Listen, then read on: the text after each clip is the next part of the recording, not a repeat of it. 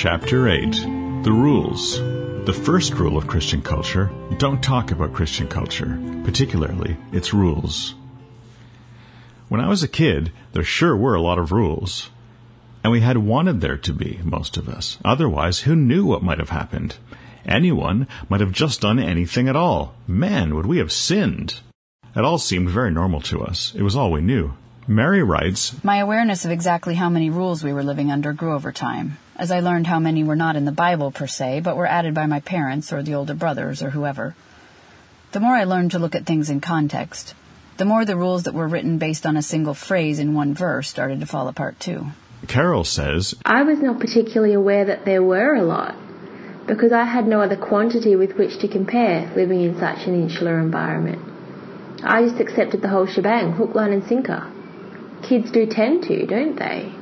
We'd all had a very deep fear of chaos, so we had rules, but they'd not been written down at all.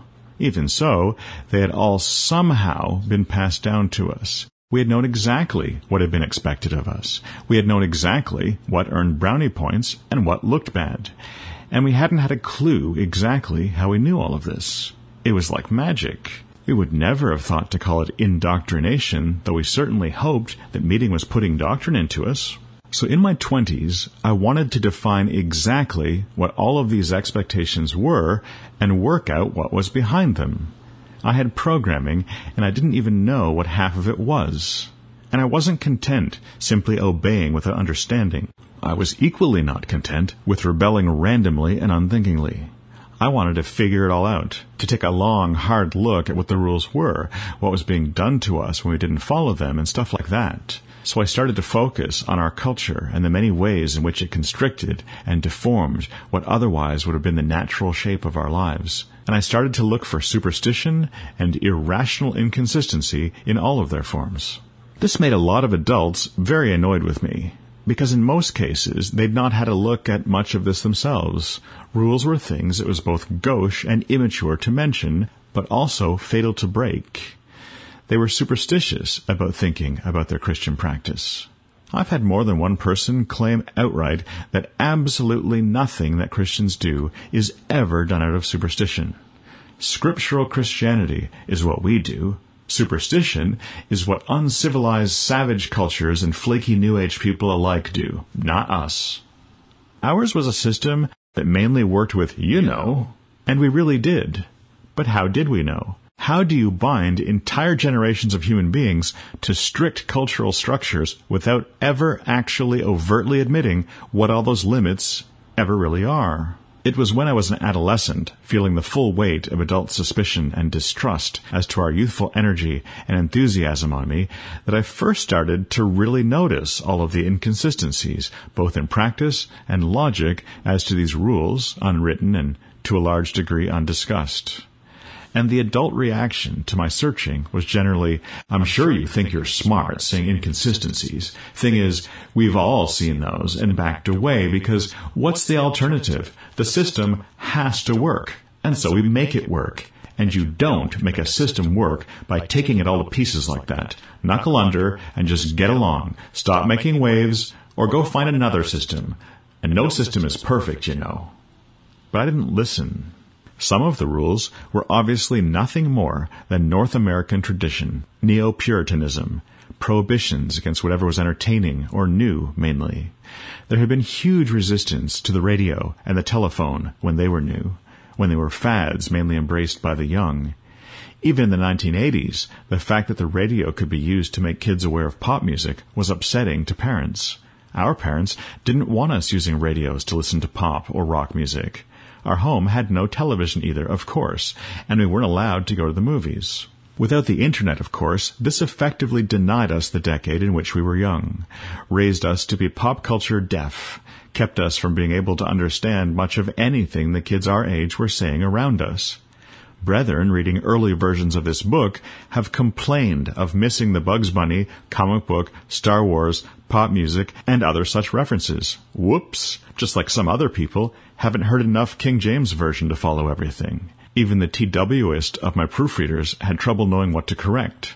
Sometimes they didn't remember KJV words like divers for diverse, and let a hindrance, enough to see that I was having fun with them. It would be simple to look at this attitude we grow up under as merely a kind of conservatism or technophobia, or a view that all that stuff's bad for kids anyway and rots the brain, but I think it went deeper than that.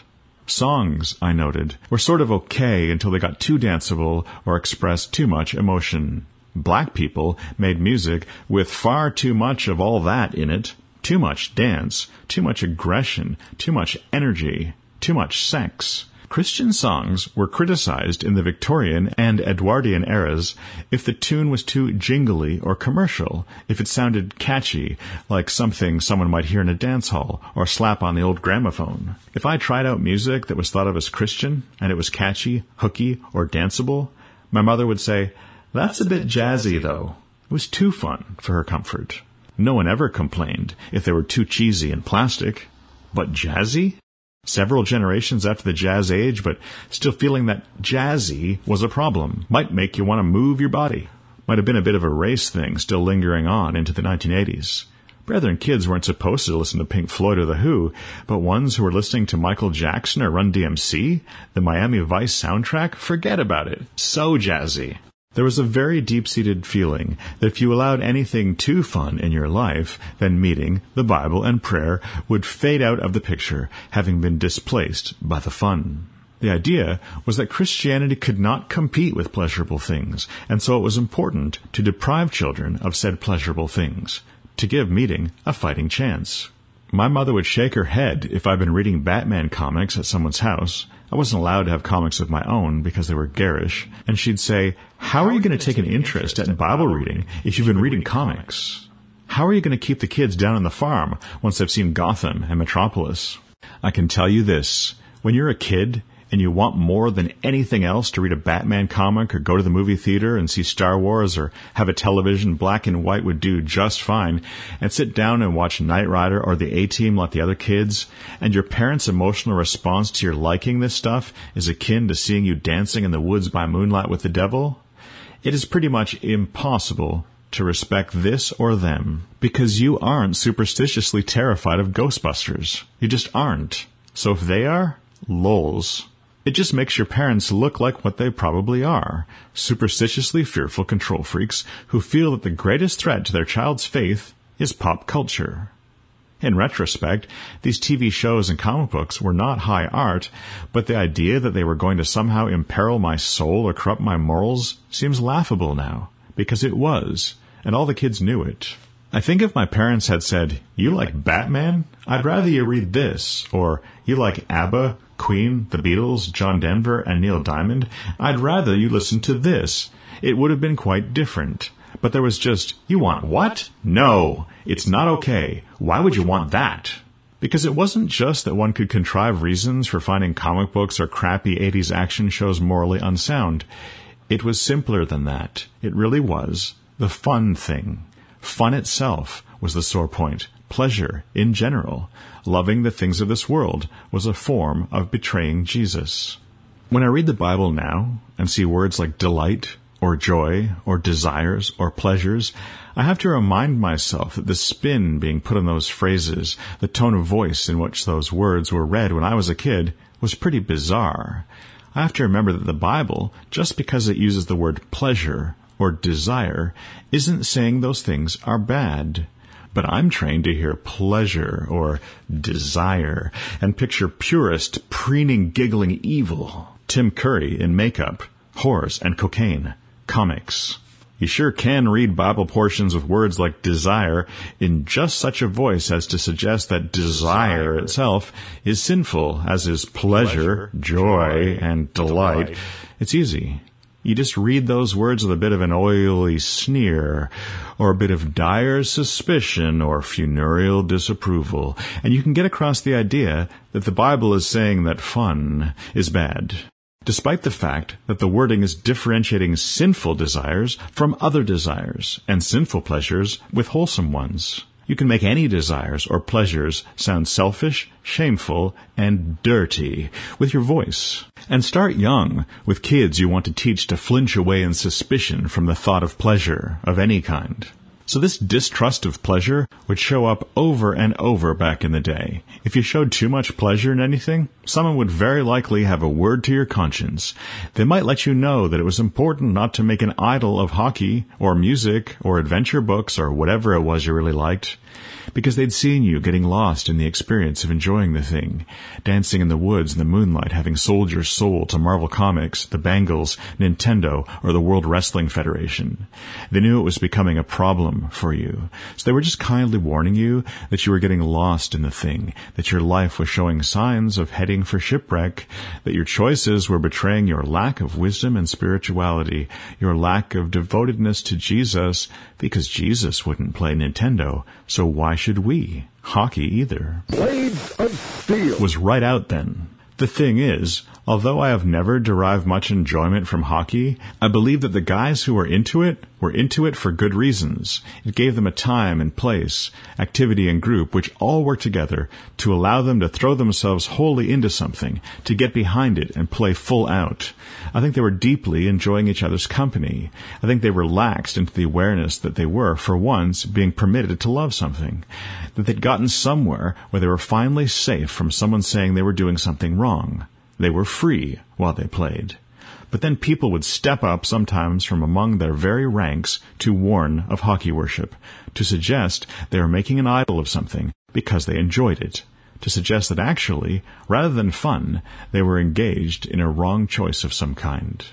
Melody writes, I recall believing that if I made a wrong choice, that would somehow wreck the rest of my life and that God would no longer love me. Louisa adds, The rules were enforced by coldness, shunning, a look of steel, or in some cases, direct actual words of rebuke, and knowing you would be talked about negatively. Certain personalities were more prone to this, as certain personalities were more prone to be rule breakers. Mary writes, The rules were enforced by my parents and the occasional letter from an older brethren woman. I probably exerted pressure on others to follow the rules some in preteen years, but don't remember any specific examples. Ruth says, The unwritten rules were in the very air we breathed. I guess we were made aware of them in two ways. The first was not so much in what was said to us as in what was carefully not said. Incomplete sentences, vague hints, disapproving looks, passive-aggressive statements at the dinner table. The second way was worse for a sensitive person like me than being flogged. It was being lovingly taken aside and either rebuked or exhorted or warned or cautioned out of love, depending on the severity of the situation, by people who hadn't taken time and effort to invest in a relationship with you, to get to know you and what made you tick and what you thought and felt. Just the correction machine at work. The common thread of the rules was that everything said and done had to be edifying, profitable, honoring to the Lord, being a good testimony. We couldn't ever go over the top and laugh too hard or enjoy a book or a game too much or sing too lustily. We were always on eggshells, terrified of offending someone. Because if you were big enough in the meeting to get offended, you were the person with the real power. You could bend anyone to your will by being offended. We were made aware of the rules by watching important brethren get offended by things other unfortunates said or did, and we thanked our lucky stars when we weren't the ones who caused that and could avoid that pitfall ourselves. Like Ruth, I noticed pretty young that having power seemed to go with being offended by more stuff than lesser Christians, kind of a princess and the pea form of piety, as opposed to the workable, industrial-grade stuff that Jesus and Paul had. The ever-growing list of rules helped ease this extremely tender set of sensibilities they contrived. Myself, I mainly just wanted nerdy stuff, story stuff. Doctor Who, Star Trek, the X-Men, The Hitchhiker's Guide to the Galaxy, stuff that let me explore a world of imagination. And oddly, the Bible was presented to me as harsh reality, the furthest thing from interesting stories that would make me picture memorable things as possible. So the rules that stung for me were the ones that took away the TV and comic books, kept me out of the movie theater, barred me from pop music, and limited which novels I could read. I think the very idea that reading a Batman comic was somehow supplanting the activity of reading the Bible is actually pretty insulting to the Bible. That the two are seen as even being in the same ballpark is quite something, as if all reading is kind of all the same, no matter if done for edification or entertainment. To suggest you could make an idol of Batman once again suggests that a fictional character can compete with God for worship, for actual non-fictional kids to turn to in times of doubt and trouble, to provide divine insight and ancient wisdom. In the Old Testament, the whole idol thing was pretty clear. If you started praying to Baal, if you built an altar to Moloch, you'd literally replace God. I can no longer take seriously the idea that you are becoming an idolater simply by giving some time to Spider-Man comics, which perhaps you could have given to the Lord in reading the Bible, or by enjoying soccer a whole lot when you perhaps should have been enjoying praying to God. There's more to idolatry than just use of your time. Idolatry means you replace the function of the one with the other. I have never prayed to Batman, no matter what was happening. I have never looked to Spider-Man for real answers in my life, nor trusted in Yoda to save my soul from hellfire, or even to make sure pay my bills I could. And I think that's what idolatry would be. Sticking something where God belongs, in my spirit and life, not just in my schedule. Batman and Spider-Man are entertainment. God and the Bible aren't just entertainment, so I don't think we were in danger of making idols of Spider-Man, pop music, and hockey, of entertainment. I sure think you can make an idol of your religious church system, though, of your sanitized, censored lifestyle, of your uniquely correct doctrine. I think you can make an idol of anything that supposedly does what God wants to do for you. I think you can certainly do like the Pharisees and make an idol of your reputation, your church status, your rules. I think you can supplant the Holy Spirit and replace him with legalistic Bible study. The rules we cling to and punish others for not taking seriously tell us an awful lot about who we are and who we think God is. Writing the unwritten rules. My culture was all about limits, a recommended image and lifestyle, with modes of speech characterized by highly specialized jargon, bland fashion choices, and muted behavior, that kind of thing. We'd built an entire culture of all that. And no one would admit that any of it existed, really, that it was something we all bore the weight of, that it deformed the shape of our growing lives. Nope, it was just God's will, and certainly nothing we'd made, and it wasn't written down anywhere, because, of course, Christians didn't have to follow rules. So why were there so many, and how did ours have so much power over us? Jake grew up going to much more mainstream churches than I did, but he still says, "There were a lot of unwritten rules in my home, but not necessarily in my church. They could have been in my church, but I credit my parents with feeding those rules to me primarily. How aware was I of it? Not very much until I was a teenager and started to question things and hear things from other Christians, read things like that. I was made aware of them as I began to question things and grow up to be confident in Jesus for myself, not just being wholly validated by my parents' approval. What strung together all of these unwritten rules was fear." Same here. Fear of seeming less Christian, fear of jeering and snideness in church social settings, fear of shaming the family. I believe many of us were in religion for the being right and also for the limits and the control. Control was very important. Many of us are just kind of like that. Mary writes, "The feeling of control is very important to me, though I hate that it is. I'm learning to let it slide in many aspects, and the more I do, the more I enjoy not having it. When the feeling of my car spinning out of control, literally, was inexplicably joyful to me, I knew that the value I placed on control was very misplaced. I view the loss of control as sin if it leads to debauchery, I guess, or violence directed at others, but mostly no. I did feel that way, though, strongly, for years. Control was to be worshipped and put on a pedestal. Virtuous and good and all that." Laura, from a TW group, says, "I wasn't allowed earrings as a kid, or makeup, or pants, or cutting my hair, or shaving my legs, or playing volleyball on the high school team, or acting in a play, or joining California Scholarship Federation, or dating boys, or getting scholarships, or watching TV, or listening to anything other than classical or dirge-like Christian music, or reading novels, or going to Awana, or Girl Scouts. Going to the movies was right out. Oh, and no Christmas." I felt very keenly that my life was in the control of heedless others, A blind system, actually, more than specific people.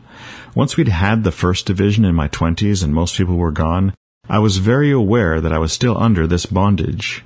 I felt like I really needed to write it all down and see if I could get the men in power to admit that all these rules really were the ones we were expected to follow. Because I was following them all right, so I wanted someone to admit to them.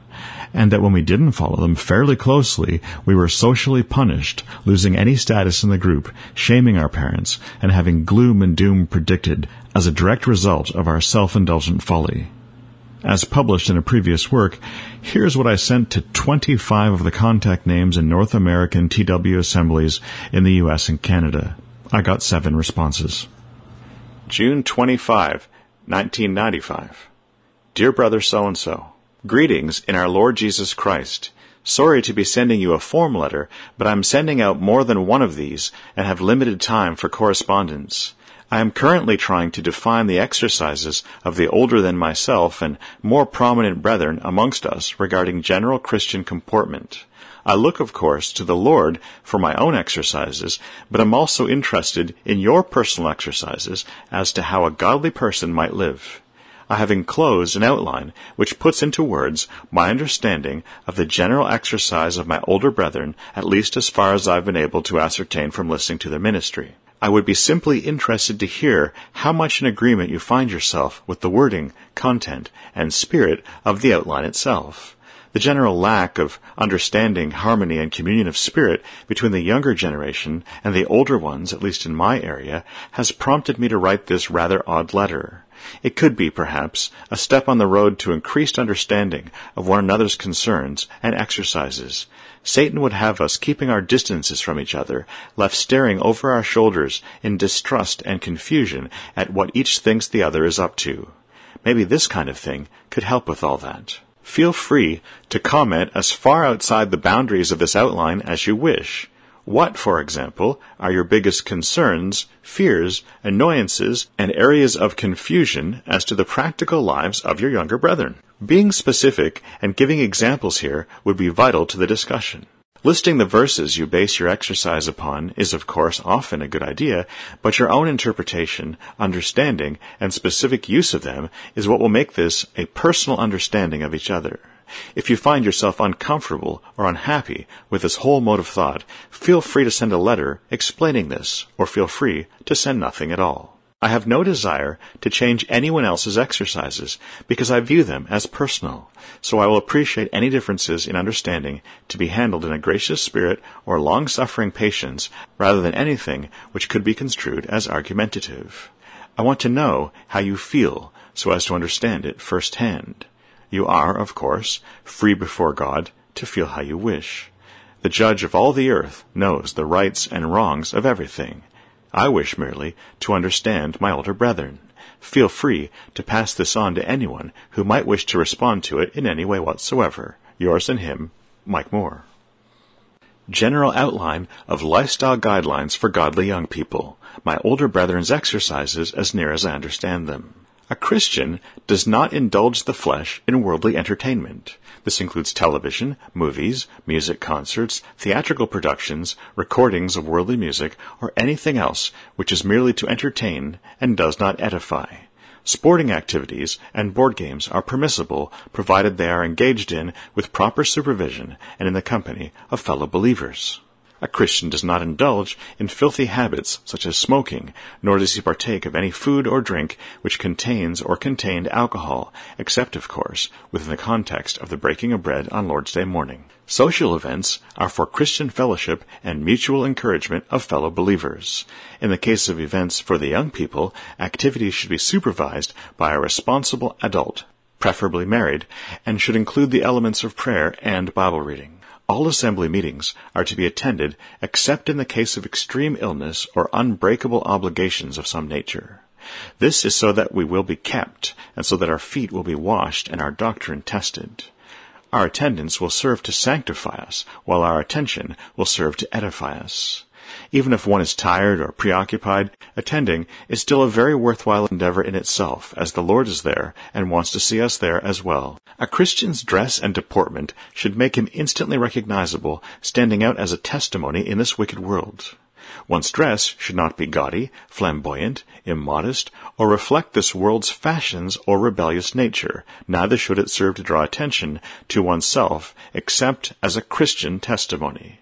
A Christian should be neat, tidy, pleasant, friendly, polite, and respectable looking. A Christian girl obeys the scriptural exhortation given that she not wear jewelry or men's apparel. Her dress is to be plain and modest, and should not be calculated to entice young men physically. Shorts and pants, therefore, should be worn only in situations where her everyday woman's apparel would compromise her modesty even more than the wearing of the men's apparel. Her hair should be worn long, at least to the shoulders, just as the man's should be worn short, off the ears and collar. A woman is to wear a suitable head covering when praying or reading of God's Word or singing of hymns is taking place. It shows a proper spirit of submission to her place that she wear her head covering before entering and until leaving the meeting hall. The first day of the week is to be set aside from the rest as the Lord's Day. It is not for our work or entertainment, and therefore no games or sports should be played, nor work done, if at all possible. There are enough meetings on that day to fill the time up adequately, and the time in between them should be spent in quiet meditation and subdued Christian fellowship. The mood of the remembrance of the Lord's death should characterize the entire day, if not the whole week. A Christian's time should be divided between activities which are absolutely necessary for day-to-day living and those which are for spiritual edification, for example, Bible study, prayer, fellowship, and activities related to evangelism. A Christian should go through each day prepared at each moment to support the idea that what he is doing is what he feels is the Lord's will for him at that time, and not merely his own idea. He may well be interrupted in it by the Lord's return for us and need to give just such an account. This world, as well as those Christians more infected by its thinking, is sure to criticize us. We should listen only to the Lord and those older Christians who we see going on well for Him and who are more experienced than we are, ignoring the rest, seeing it for the persecution that it is.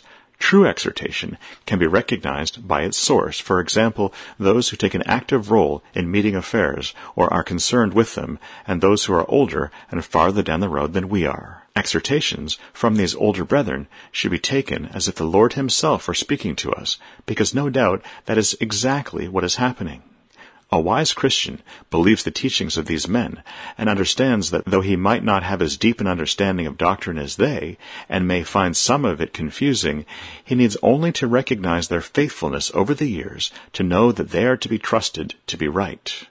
When it comes down to a question of whether they or I am right, I should certainly be put in the place of death where I belong. I should always esteem all my brethren gathered with me to be greater than myself, and remember to take that lowly place always. A good rule of thumb concerning doctrine is, if it's new, it isn't true, and if it's true, then it isn't new.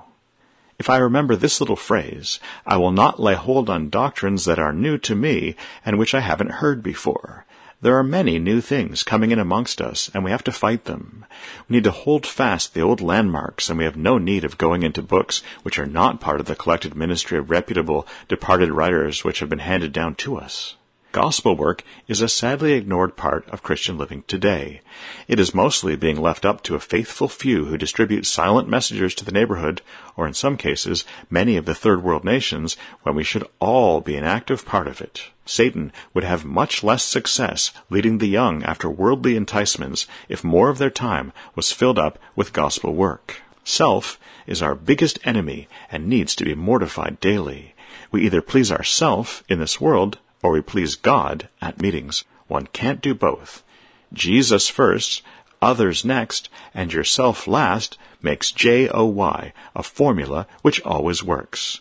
If we live any other way, we will find ourselves not interested in the meeting, and soon will be out in this world, which is no place for a Christian to find himself. I never lose the old nature, and my battles with it will only end in glory. But if I fight it and starve it, it will not be able to gain victory over me today. This is why it is so important to start each day off with Bible reading and prayer. The needs of the Spirit should be met before the needs of the body.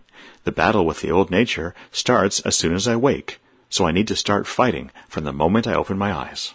The 7 responses to this set of written rules were extremely consistent. We are Christians. We do not have to follow rules. Of course, these are some very wise rules. Nice job on them, by the way. And if we actually broke any of them, we certainly could not expect anyone to take our Christianity very seriously, nor the Lord to bless us in our lives. And they certainly do describe a very lovely Christian testimony. But actually writing them down, that was taking things a bit too far. It's not how brethren folks live. We live in the unwritten, the unspoken, the deniable. Nice work, though. I think standing outside our own culture even far enough as to codify what was expected of us was beyond most people, a sign that I was treading very dangerously. If you take a direct look at something you do every day, it might look silly. You might get too much insight and see through stuff you didn't want to see through, stuff you needed to treat as if it were solid as a brick wall. That's why I think that almost everyone who is of much use to God in the Bible, right up to and including the Lord himself, was an outsider, looking at the culture as if from the outside of it, and as a result, getting pushed outside of it and crucified and buried there. My experience of brethren adolescents in recent times is a bit troubling. Seems like in many cases, if you take the rules out of the team, there's nothing much left. The socializing cultural limits were the point, it seems, in far too many cases. It's almost like our Christianity was really mostly those rules, the outer forms of the lifestyle, and our lives were nothing more than saying yes to that little new nature sitting on our right shoulder with the wings and halo, and no to the old nature we really kind of were deep down. In our hearts, we lived and felt and viewed ourselves as quite unredeemed by the blood of Christ.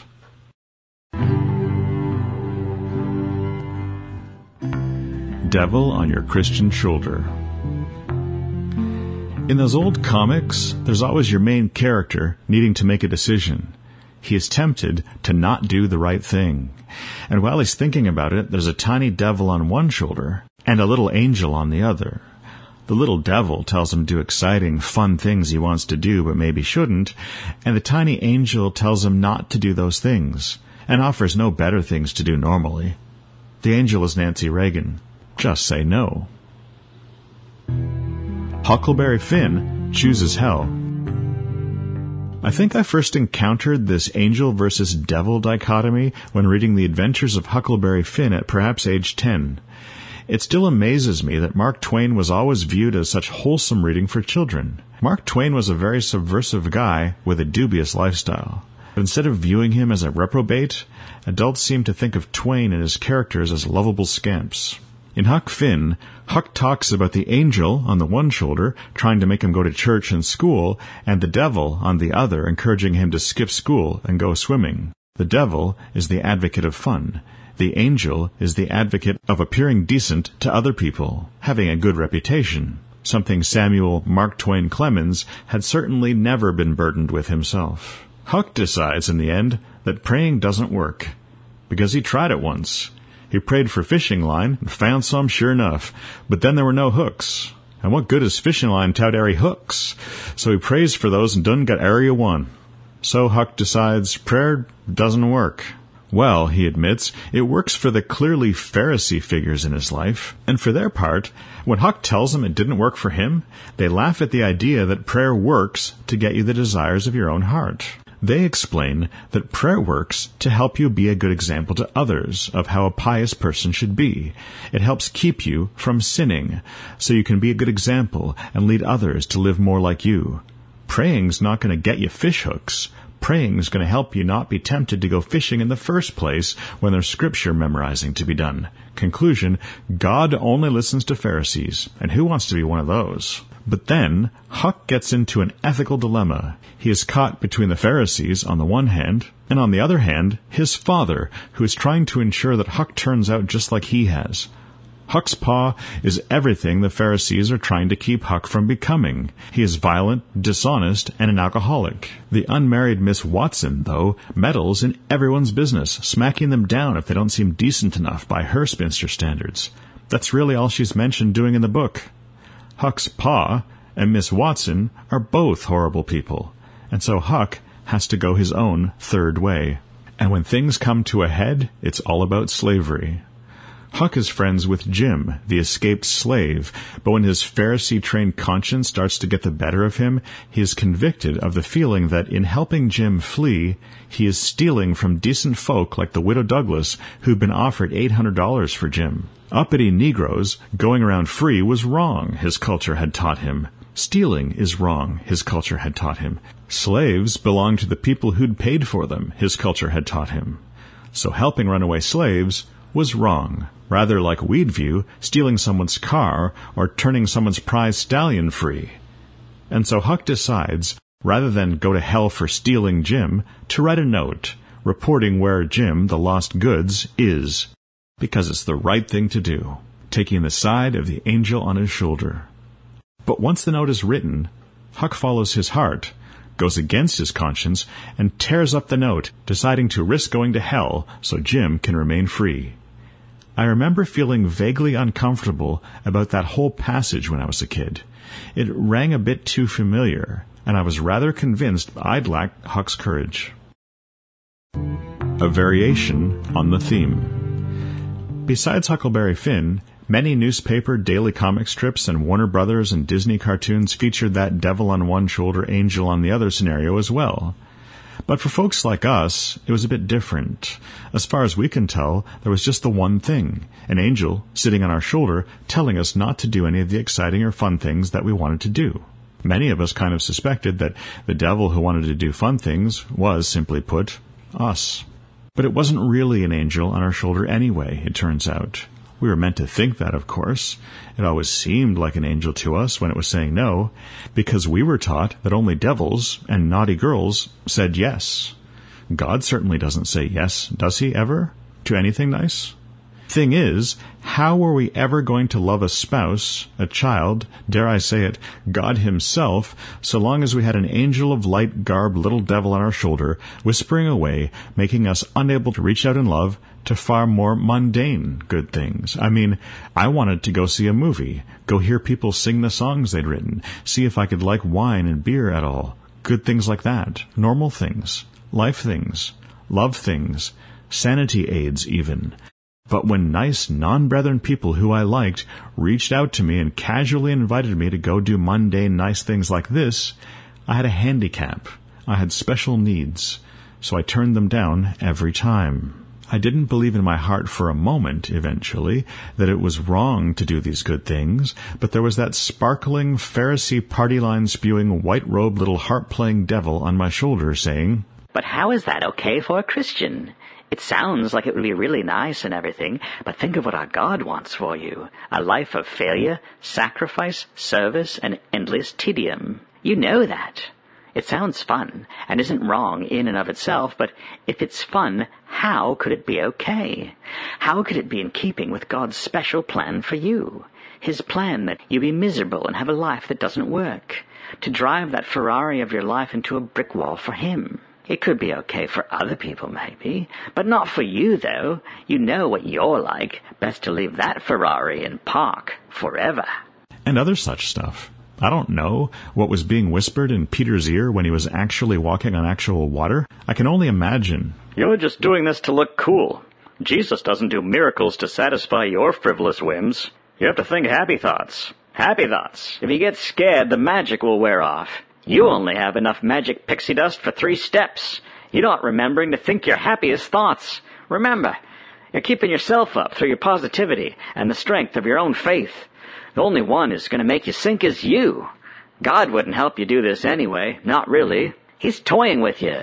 He knows what you're like and what you're thinking. You're no Jesus, that's for sure. He's going to let you drown, then put a hilarious story in the Bible about how you drowned trying to walk on water, to teach children about humility. Look, you're sinking. Shocker there. And all this shame and doubt whispering that I was hearing made God, who'd presumably sent this little voice to visit my ear at all times, seem pretty unlovable.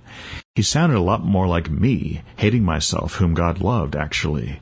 So I had trouble loving the experience of having God in my thoughts. God was just shame, it seemed. There was nothing of love in him, apart from not torturing us after death. I wasn't good at loving anyway. If I loved a band, I couldn't even get out the door and hear them play. If I loved a movie, ditto. Too much shame. So God was definitely beyond my loving skills. And really, who could love what Joss Whedon refers to as a sky bully of that kind? Not me. He clearly didn't love me, wasn't into happiness, was anti-life and anti-love, anti-joy.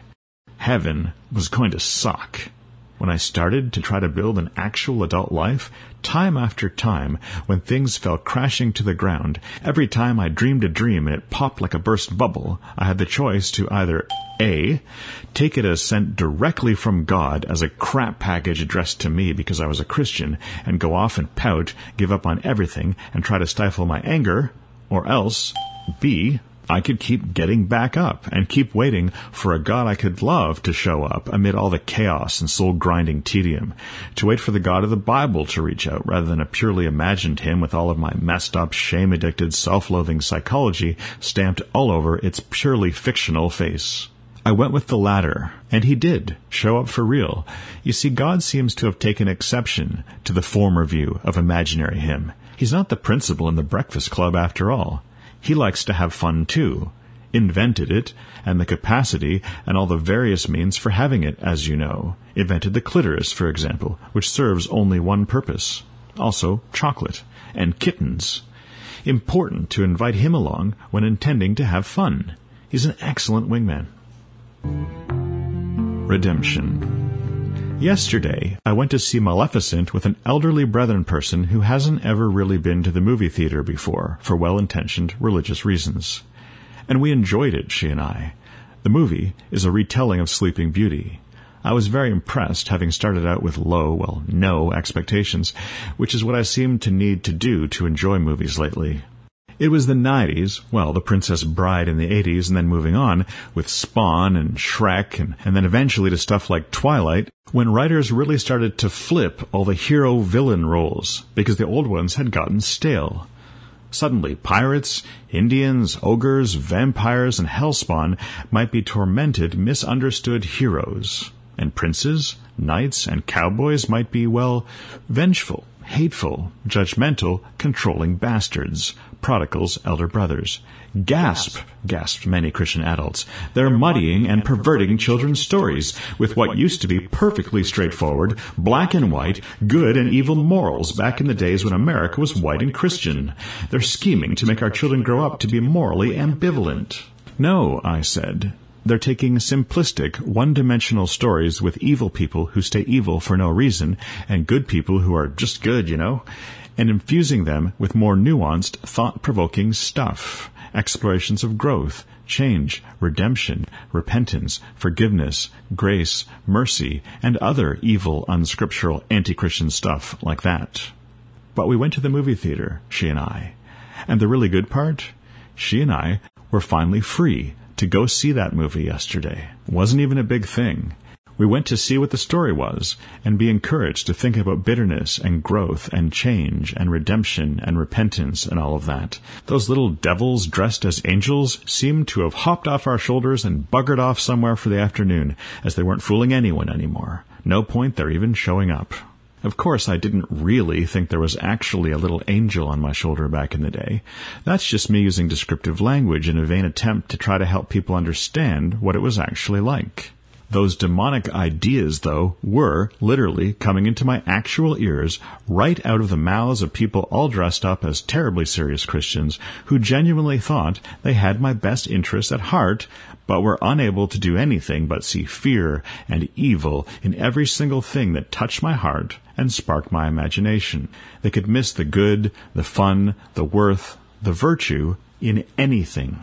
Jesus is quite harsh in repeatedly associating the Pharisees and those they converted to their way of thinking with devils, demons, unclean, foul spirits. Years past, these devil words had come into my ear, for example, right out of the mouth of she who sat beside me yesterday and cheered for Angelina Jolie and was all weepy over Brangelina's little daughter having a cameo. Once she would have seen the movie theater as a threat to my spiritual life and meeting reputation. Yesterday, she didn't see evil and harm and disobedient wayward license in going right in there. She saw a movie, a story about love and forgiveness and redemption, and she watched it with me. Nowadays, there's nothing short of impugning the name Hey-Ho that could possibly worsen my meeting reputation anyway. Whoops. But we saw that movie, because things change, and fear, superstition, and evil are eventually unmasked and repented of, and relationship, life, and freedom can then come out to play. And we use that freedom, mainly because we both got kicked out of our birth culture and had nothing further to fear from it. We were finally free. Sometimes people pray, and that stuff happens, and eventually good makes us feel good instead of ashamed, and bad looks, well, pretty silly, actually, and we laugh and feel good together. So we've gotten to the point where my mother isn't going to tell me that movies are an idol to me, nor ask what Mrs. Hey-Ho would say. And that's something I never thought I'd live to see. It was a love thing, and it was delightful. Idols. In the Old Testament, God is angry a lot. He keeps trying to be a special friend to the Jewish people, and over again they do something that hurts him so much and makes him so angry he has a temper tantrum and threatens to break up with them, to call them not my people. Growing up, I knew that this something that Israel repeatedly did was almost always something called idolatry, cheating on God. This is why couples break up. Infidelity. And as I've said, we were taught what my church felt the modern equivalents of idols were. Oh, there's no one here that would bow down to Buddha. There's no one here who would be deceived by the multiple idols of Hinduism. There's no one here who would have anything to do with the juju gods of Africa. But, beloved young people, I want to ask you a question. Are you happy? Are you happy? If not, I believe the answer lies in this. You, I, somewhere have accumulated some idols concerning which this verse would solemnly warn us. Anything that took one away from God and meeting in terms of time or affection. So, television, movies, dancing, sports, whatever, stuff that you loved and which you were willing to give affection and time to, the latter of which only God deserves. Those were idols, if you liked them much anyway. Jake tells me that when he was 10, he felt his heart exercised in a very Christian way about an idol he felt he had to give up for God. SpongeBob SquarePants. Jake liked SpongeBob too much. SpongeBob gave Jake too much joy. Loving SpongeBob was taking love away from God. About her husband Tim, who is still very much under the influence of a brethren mindset, Louisa writes, My husband struggles with this, as he finds great enjoyment and challenge in planning, building, and flying model airplanes. He struggles with if this is merely a worldly pastime that will all be burned up, his part in it, not just the layout itself. I've been encouraged by the grace a couple of meeting brothers in Meeting B have been towards Tim, even told him directly to not burn them all when he has felt like he should. Some of this is a black and white frame of mind, and some of it is legalistic comments he hears at conferences. We heard about idols so much, but there was no thought that idolatry could be building up a religious system and worshipping it rather than God.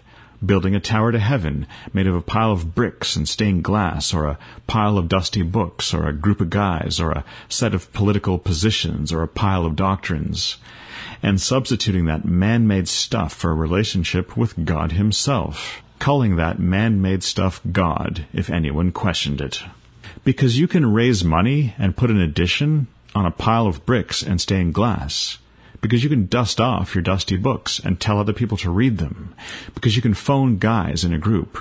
You can trumpet your political positions to the skies shamelessly on social media. You can make up doctrine and write it down. And you can agree to kick people out for saying anything that sounds different from your doctrine. You can define and control an idol you make yourself. Because you decide everything about the interaction. It's not like that with God.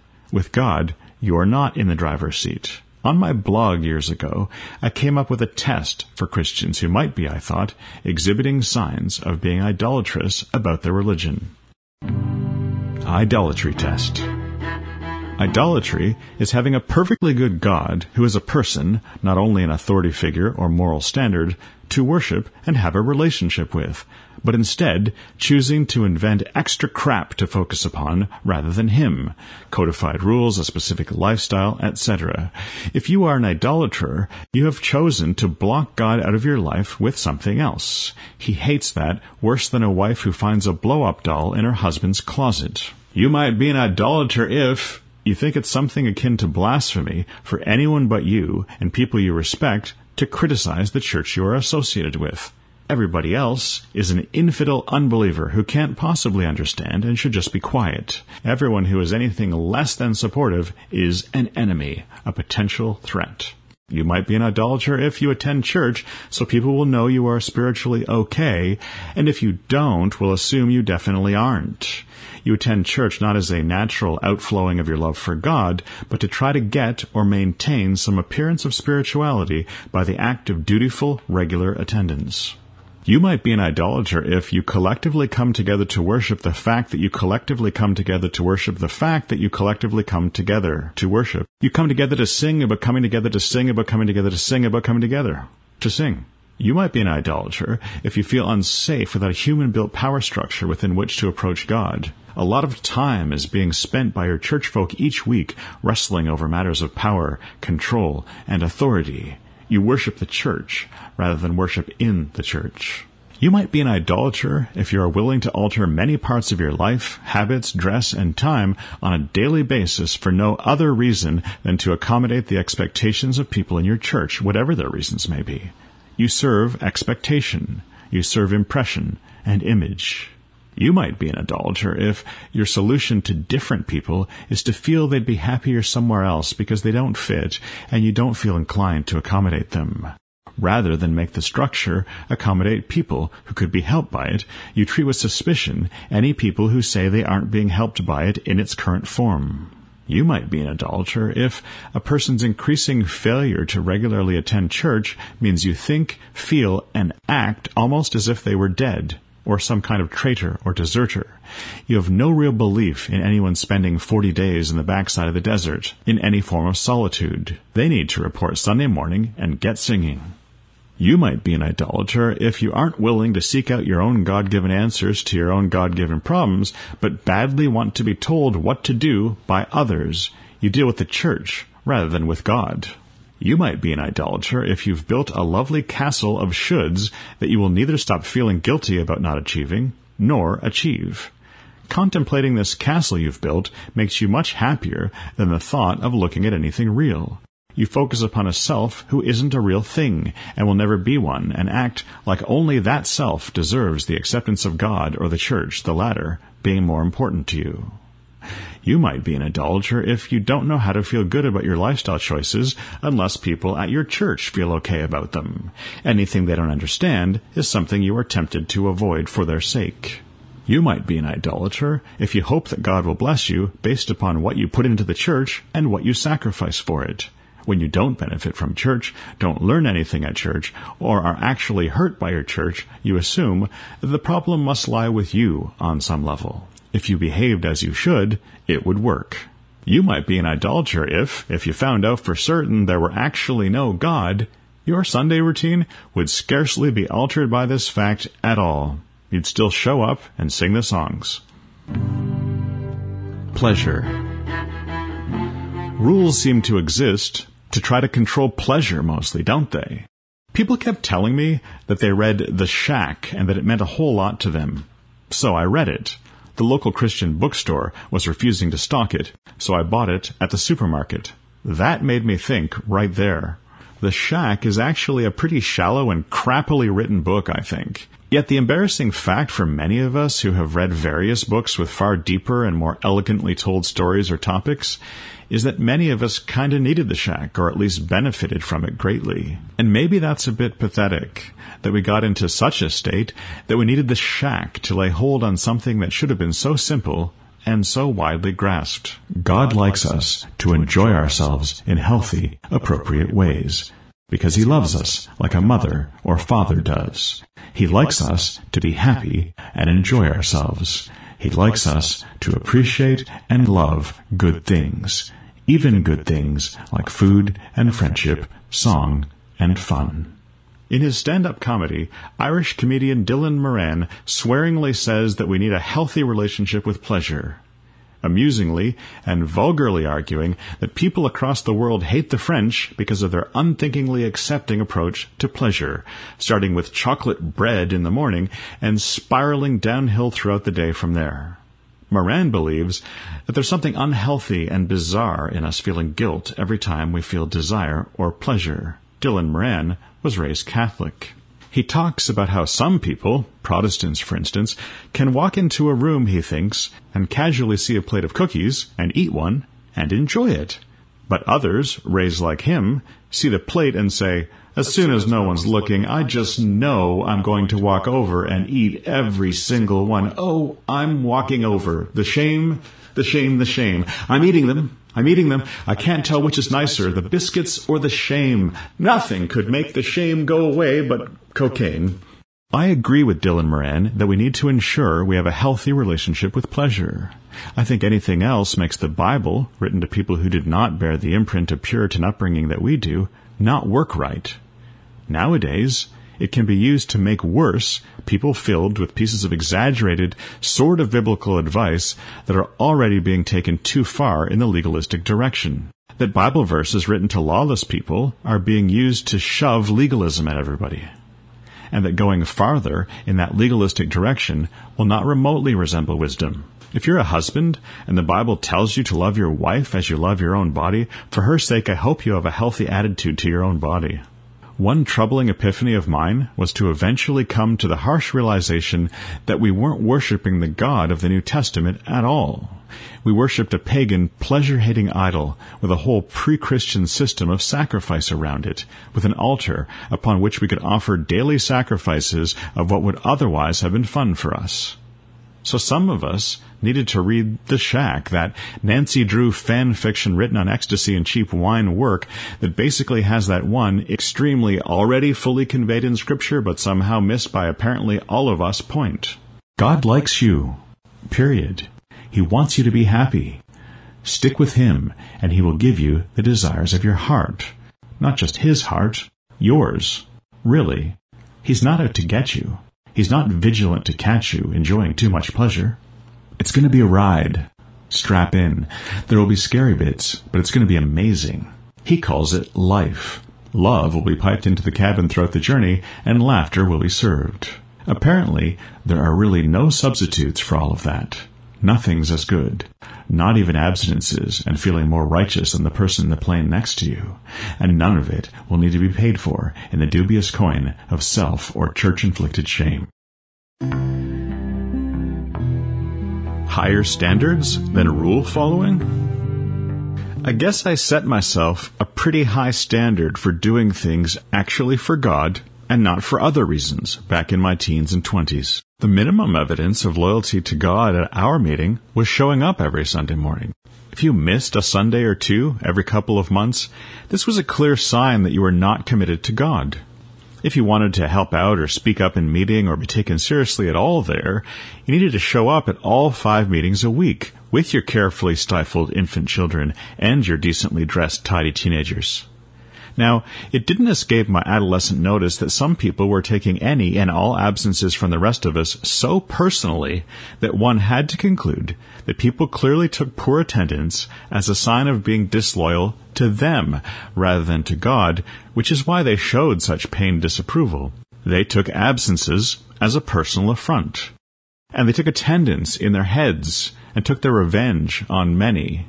Snide comments, mock passive-aggressive concern, social status is getting slashed, reputation assassination.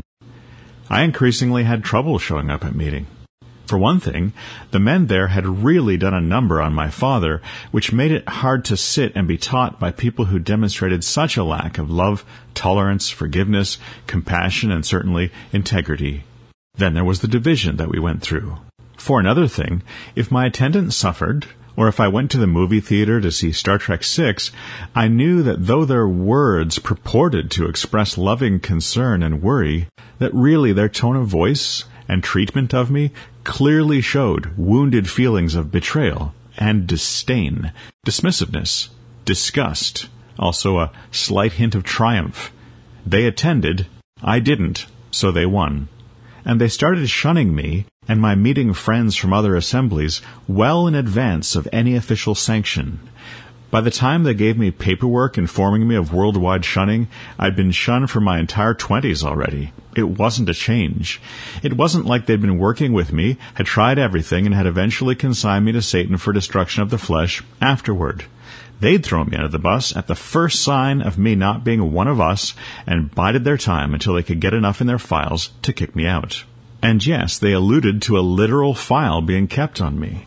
When I asked for the offending parody tract I'd written so that I could destroy it, it was very hurriedly tucked back inside a suit coat pocket to keep it from me so it could go right back in the file they kept on me. To this day, when I blog things, people often print them out and deliver them to people most likely to be angered by them, people who keep an outrage collection on all of us. I had been asked not to attend various youth group things right through my 20s. Some of my peers were forbidden to ride in my car, as I might well play rock and roll in there, or worse yet, talk about the Bible. That was something no young person was supposed to do without older people around to keep heresy at bay and tell us all the right answers. I was told this in just those words more than once. We needed to have old people around to tell us the right answers. I participated in a couple of informal Bible discussions anyway in my 20s, mostly when visiting brethren friends were here and wanted to do that. We were forbidden to do that in the meeting hall or at the home of anyone in meeting, my family and relatives included. I asked. And the local youth boycotted said Bible discussions as they'd been told to. Only friends visiting from assemblies from out of region attended and took part. Despite how sidelined I already was and my belief that the brethren lifestyle didn't work, I still somehow lived in terror of what the gathered saints would think of me, feared worsening my status somehow, worried about what they would do to me next. So I tried to attend, despite it ripping my conscience to shreds to do it. I walked in, feeling like I wore a crown of crap they'd given me, but I lived in anguish at the thought of anything worse happening. And of course it eventually did. They eventually made it official and stripped me of the right to attend any meeting, social functions anywhere on the planet, refusing to meet with me to discuss that or anything else ever since. It got to the point where my best brethren friends asked me if I'd mind not attending their wedding reception so their parents and uncles and aunts would be willing to attend. But back when I was trying to attend still, so I wouldn't lose my seat in that vicious game of ecclesiastical musical chairs, it made me realize that I was afraid to miss meetings because of the social consequences, that it wasn't really about God at all. There was a very clear pecking order, a social status system, just like in high school. There was an inner circle of cool kids, and there were people who were on the fringes. We all paid for us status by submitting to being socially punished for any and all missteps in brethren practice, especially in the inner circle I'd been raised to aspire to, and I was feeling that. My father had been consigned to the fringes, and I was shoved out there too. We'd been judged to be oddballs who didn't get assembly living. There was no long-suffering attitude to people being different. All of this was what made me so tempted to unthinkingly do whatever the meeting folk wanted, whether they admitted wanting it or not, just so they'd not disrespect or socially punish me more. But my conscience had a problem with that. I realized that showing up Sunday for some Jesus-related reason and showing up Sunday to avoid Mr. and Mrs. Jones's disapproval were very different things. I was aware that it would be pretty hard to tell looking on what my reasons for showing up were, but that really didn't matter to me. I knew that God knew, and I was determined not to earn social status by fakery. I was determined not to alleviate the intense social pressure through pretend piety, and despite an awareness that the entire culture was one of competitive shows of piety, I felt it would be wrong to play that game anymore. I couldn't really do it eventually. It felt utterly unnatural to pretend things. So I woke up hundreds of Sunday mornings in my 20s, determined to go out to Sunday morning meeting and simply could not make myself go. Eventually, perhaps 1 out of every 3 meetings, I got afraid enough to show up, and so I did. There was an emotional and spiritual price to be paid each time I showed up, of course, but I paid it. A lot of it was about the fear of anyone being able to say I'd not been out for a whole month, so I made sure I dragged my bedraggled, wide-eyed self in there at least once or twice a month to keep my membership open as long as I could. I managed that for the last few years before they kicked me to the curb. Now, I don't think God has ever spoken to me in a voice. I do think, though, that occasionally whole thoughts in sentences have come into my head, and I think they were created in my head because I was trying to hear God. This one time, I'd been missing Sunday mornings in Ottawa quite a bit. I managed to convince myself that I was going to go out and that it was for God and not men, and I came walking in a bit late, a bit shaken by the wrestlings with myself over this matter. I looked around, getting no eye contact, and sat down. And I said to God in my heart, "I'm here, for you. I hope it's okay that it's been weeks." And the sentence that formed in my head, perhaps helped along by him, was simply, "Don't even pretend you are here because of me." That rang true. And I started to suspect maybe he didn't even want me to attend there at all. It wasn't good. I felt like he didn't like me pretending my showing up was for any reason other than fear of getting kicked out of a place I had a tortured conscience about to begin with. The worse it got at my assembly, and the fewer people I could talk to who seemed to be aware of anything more Christ-related than the piety game of maintaining social status, and the more time passed, the less I could believe God wanted me there at all. He seemed completely disinterested in my showing up there, and just as disinterested in my finding a different church to go to. This is not how I was told God would behave. What to do? I had to go out. I have since come to believe that Christians are to love one another. I tend to think that connecting to one another is an important part of that. What I was doing didn't seem worth it. I was showing up at meeting just enough to not lose my membership. While there, I was pretending, as many others were, that I was the only one in the room as I worshipped. Then I was leaving after meeting was over without anyone letting me into any kind of genuine conversation. After a while, it didn't seem Christian at all. It had nothing to do with Christ. There was certainly no love in it.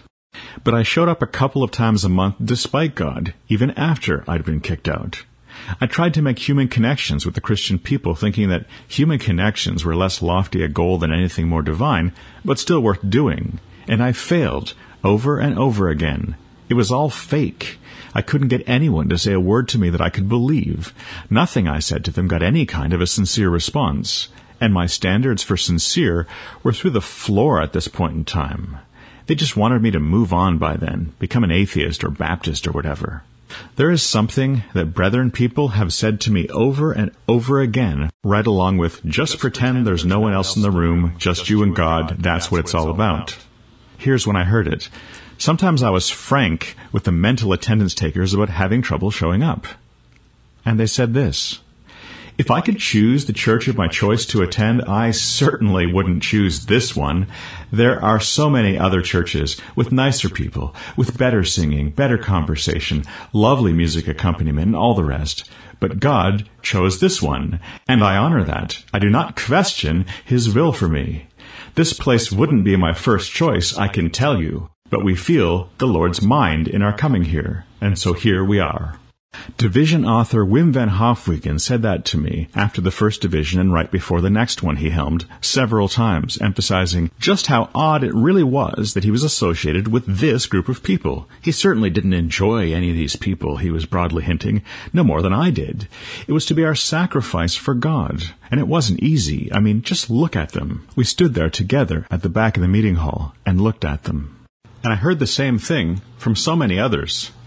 They didn't really seem to like each other much, weren't hanging out outside of meeting at all, really. Before the division, there'd been some people to choose from as to social things, but now there were just these few people. They presented it as a noble sacrifice to go there, one they were obedient and wise to make. They were trying to connect with me briefly about how they couldn't connect to anyone either, but still felt they had to attend. It was the one place, after all. They were letting me know, with the most kindness I ever saw from them, that they weren't getting anything much out of being there either, but that they believed they had to show up for God and to be right, to keep meeting going, forswearing more fun church worship services in favor of the meeting grind. Because that's how a lot of people seem to view it. Friendship was fleeting and frivolous, and fun was downright bad, so there was inherent worth in sacrificing them for God. One lit candle, one shaft of sunlight shining through a stained glass window, one stirring chord on an organ, one anything that you felt Sunday morning, and you were off scriptural ground pleasing self. And then clearly it wasn't about God anymore. No, it was about you. And you were a sensualist and perhaps an idolater. Look at the Catholics, kissing and bowing down and praying to the wooden statues and crosses. Pharisees, the lot of them. Well, rumor had it there might be a few Catholics in heaven one day. You never knew. As I've said, the assumption was that if you were happy about what you did Sunday or in general, God wasn't. More troublingly, the assumption was that if you killed happy, only then could God be happy. What kind of God were we worshipping anyway Sunday mornings? This concept of a God who is only pleased by our boredom and sacrifice is a ridiculous idea.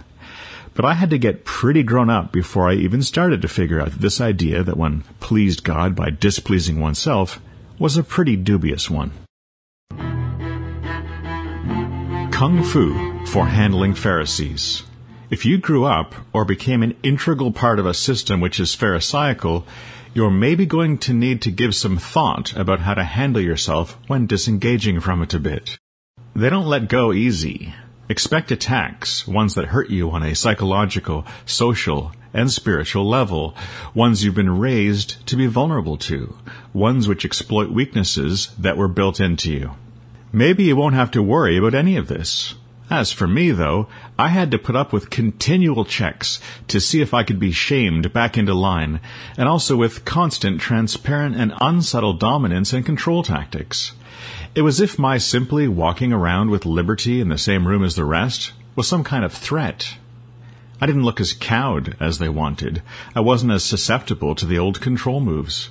The shame was starting to slide off me instead of sticking when tossed on me. And this attracted a great deal of a certain kind of concerned attention. It made me a target. Youth is generally the main target of legalism, and I was young. A lot more shame moves got pulled on me. By the standards of who I am now, I wasn't terribly free, certainly not from guilt and fear. But by the standards of that room, I was a wild man. I was freer than free. I was V in V for Vendetta, cast vicariously as both victim and villain by the vicissitudes of fate. Who knew what I'd do? Probably blow the place sky high, bring it down around everyone's ears with the power of my deranged, unnaturally active mind. You might be aware of the story in the Old Testament of the Ephraimite Israelites having lost a battle against Gilead and trying to get back across a river home to safety by pretending to be Gileadites. To catch them, the Gileadites were having all strangers say the word shibboleth, which means river or stream, to see if they said it with a funny Ephraimite accent. If they said Sibboleth, as if they had a lisp, this identified them as Ephraimite refugees, and they were duly hacked to bits.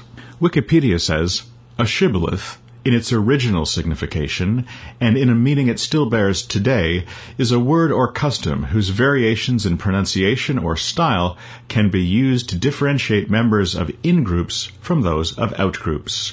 Within the mindset of the in-group, a connotation or value judgment of correct or incorrect or superior or inferior can be ascribed to the two variants. As explained by Charlie Sheen's father in an utterly un-Star Wars-related episode of The West Wing entitled Han, in modern parlance the word shibboleth is used to mean a membership test, a password.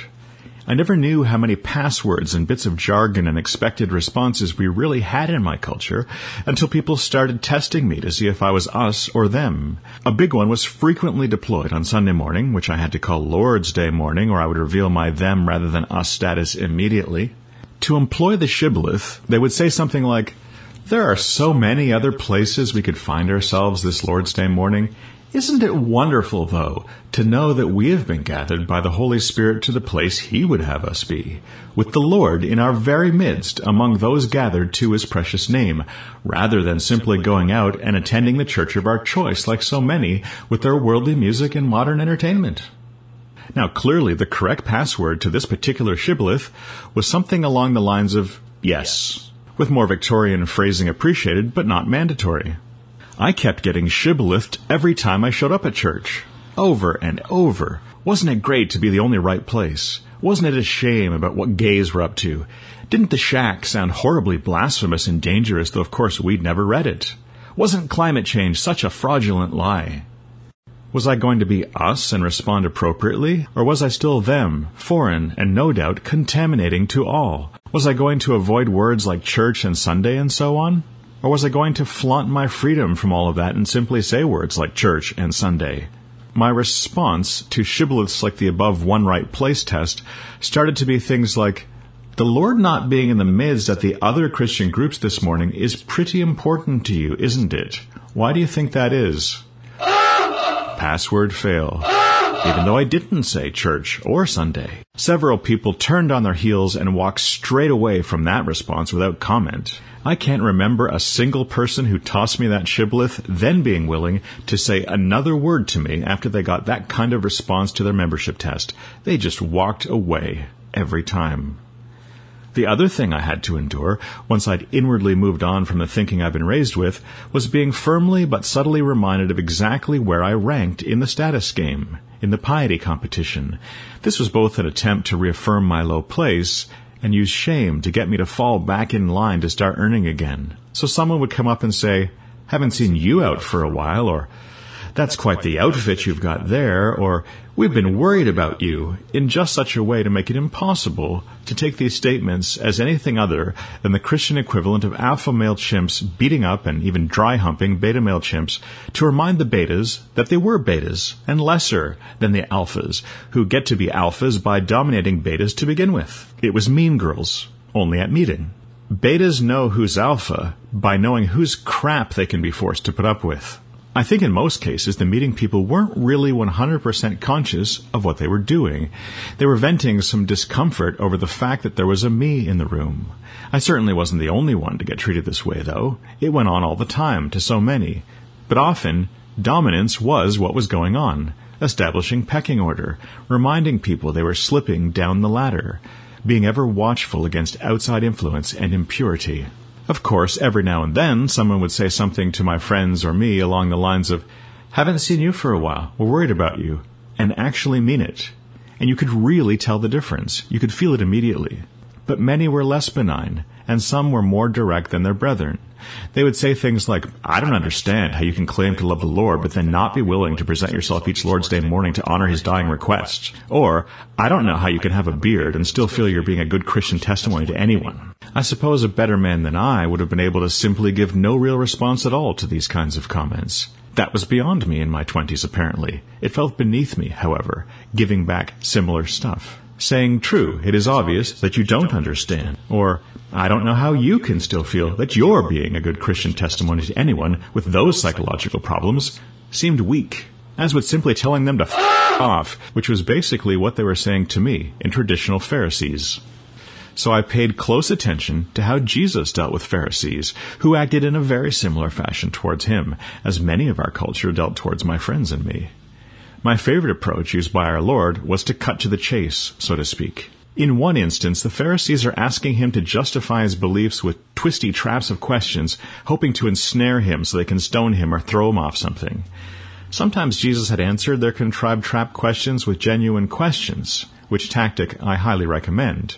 But in this one instance, though, without bothering to in any way respond to their stated question, he simply flat out asks them, "Why do you seek to kill me?" They cannot deal with that, cannot deny the bald truth of what he is assuming. So they flee the scene, muttering things about him being crazy, but knowing better than to stick around and try to engage him more and risk being asked anything else that was a bit too true. Of course, to this day, Christians still contact me to judge me, like it's their job. I have recently had to ask a missionary who reached out to judge me why he was doing it. After all, he'd gone to great lengths upon reaching Africa to find Wi-Fi just so he could enumerate my sins to me. Instead of, "Why are you seeking to kill me?" I just asked, "Why are you judging me?" I just kept asking him why, and didn't defend myself at all, no matter what he said. I tried in the whole thing to be quiet and mild, kindly, but direct and firm. Apparently, he'd not given this question any thought. To begin with, he denied judging me, despite everything he'd said about my character, and kept doing what he'd been doing. I didn't respond to his judgment to try to justify myself, but simply repeatedly asked him why he was doing it. I asked if he was confident he was serving the Lord by judging me, as part of his general service for him, or was he judging me purely recreationally, I asked, because I wanted to know. But he wouldn't answer that. And I noticed something. He kept quoting bits of Bible verses at me, scraps of them. And just like a Jehovah's Witness at your door who you try to start a real Bible conversation with, he kept changing topic whenever I said anything related to said verses at all. He just kept lobbing new scripture shards at me, and if I got out my tennis racket and returned his serve, he'd just sidestep that and throw more handfuls of different scripture scraps my way rather than have a proper game or discussion. He wouldn't get into the verses. He'd just toss them. And then I noticed something else that was quite a bit more interesting. He could quote bits of Scripture, but not only could he not discuss Scripture, he could not discuss the Lord at all. I mean, he couldn't really discuss anything, but could only accuse and judge. That was obvious. But the Lord, the one he was in Africa to teach people about, couldn't even really respond on that topic. So I kept talking about Jesus, which kept sending him scurrying back into more accusations and personal attacks. It was quite a thing. I'd quote it here to show what I'm talking about, but I don't wish to do that thing to that guy. He's doing missionary work and stuff.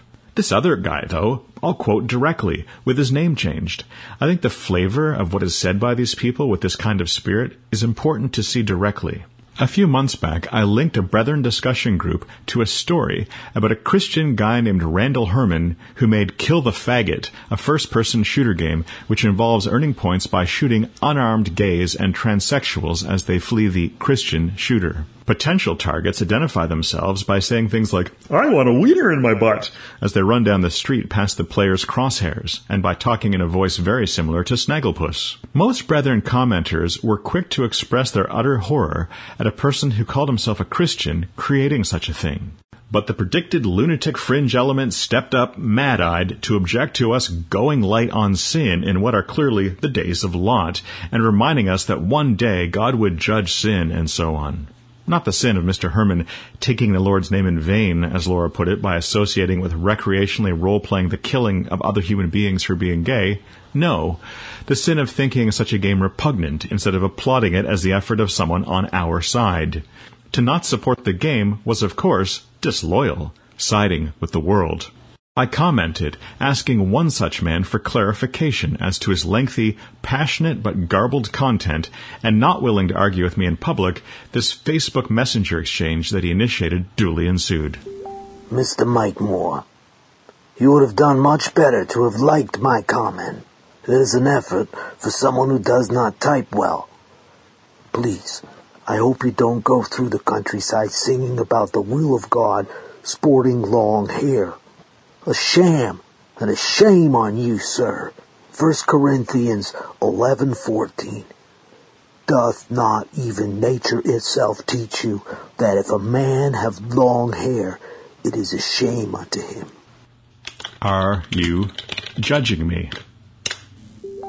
The Scripture judge you, sir. Why not leave me to work that out with the Scripture then? Who art thou that judges another man's servant? It is a very small thing if I am judged of you. He that is spiritual judges all things. When you are openly rebellious, that tells me you have very little discernment. Are you judging my level of discernment? Yes. Why? Have you the Lord's mind in so doing this evening? Because you need to be rebuked. If you go about the country singing for the Lord, you with long hair and the girl with short hair, a complete disgrace and a dishonor to the Lord Jesus, the Christ. Donald Duncan, I do hereby rebuke you in the name of the Lord Jesus Christ. Which, of course, got rid of him. I was tempted, actually, to say, "The power of Christ compels you." After that, he simply went and put oddly mocking comments on YouTube videos of mine, calling me a narcissist, saying I need Jesus and to be born again. He'd apparently seen a video of me singing with Danielle, who has short hair. No doubt his display of the perfect love of God will lead her to one day know the Lord.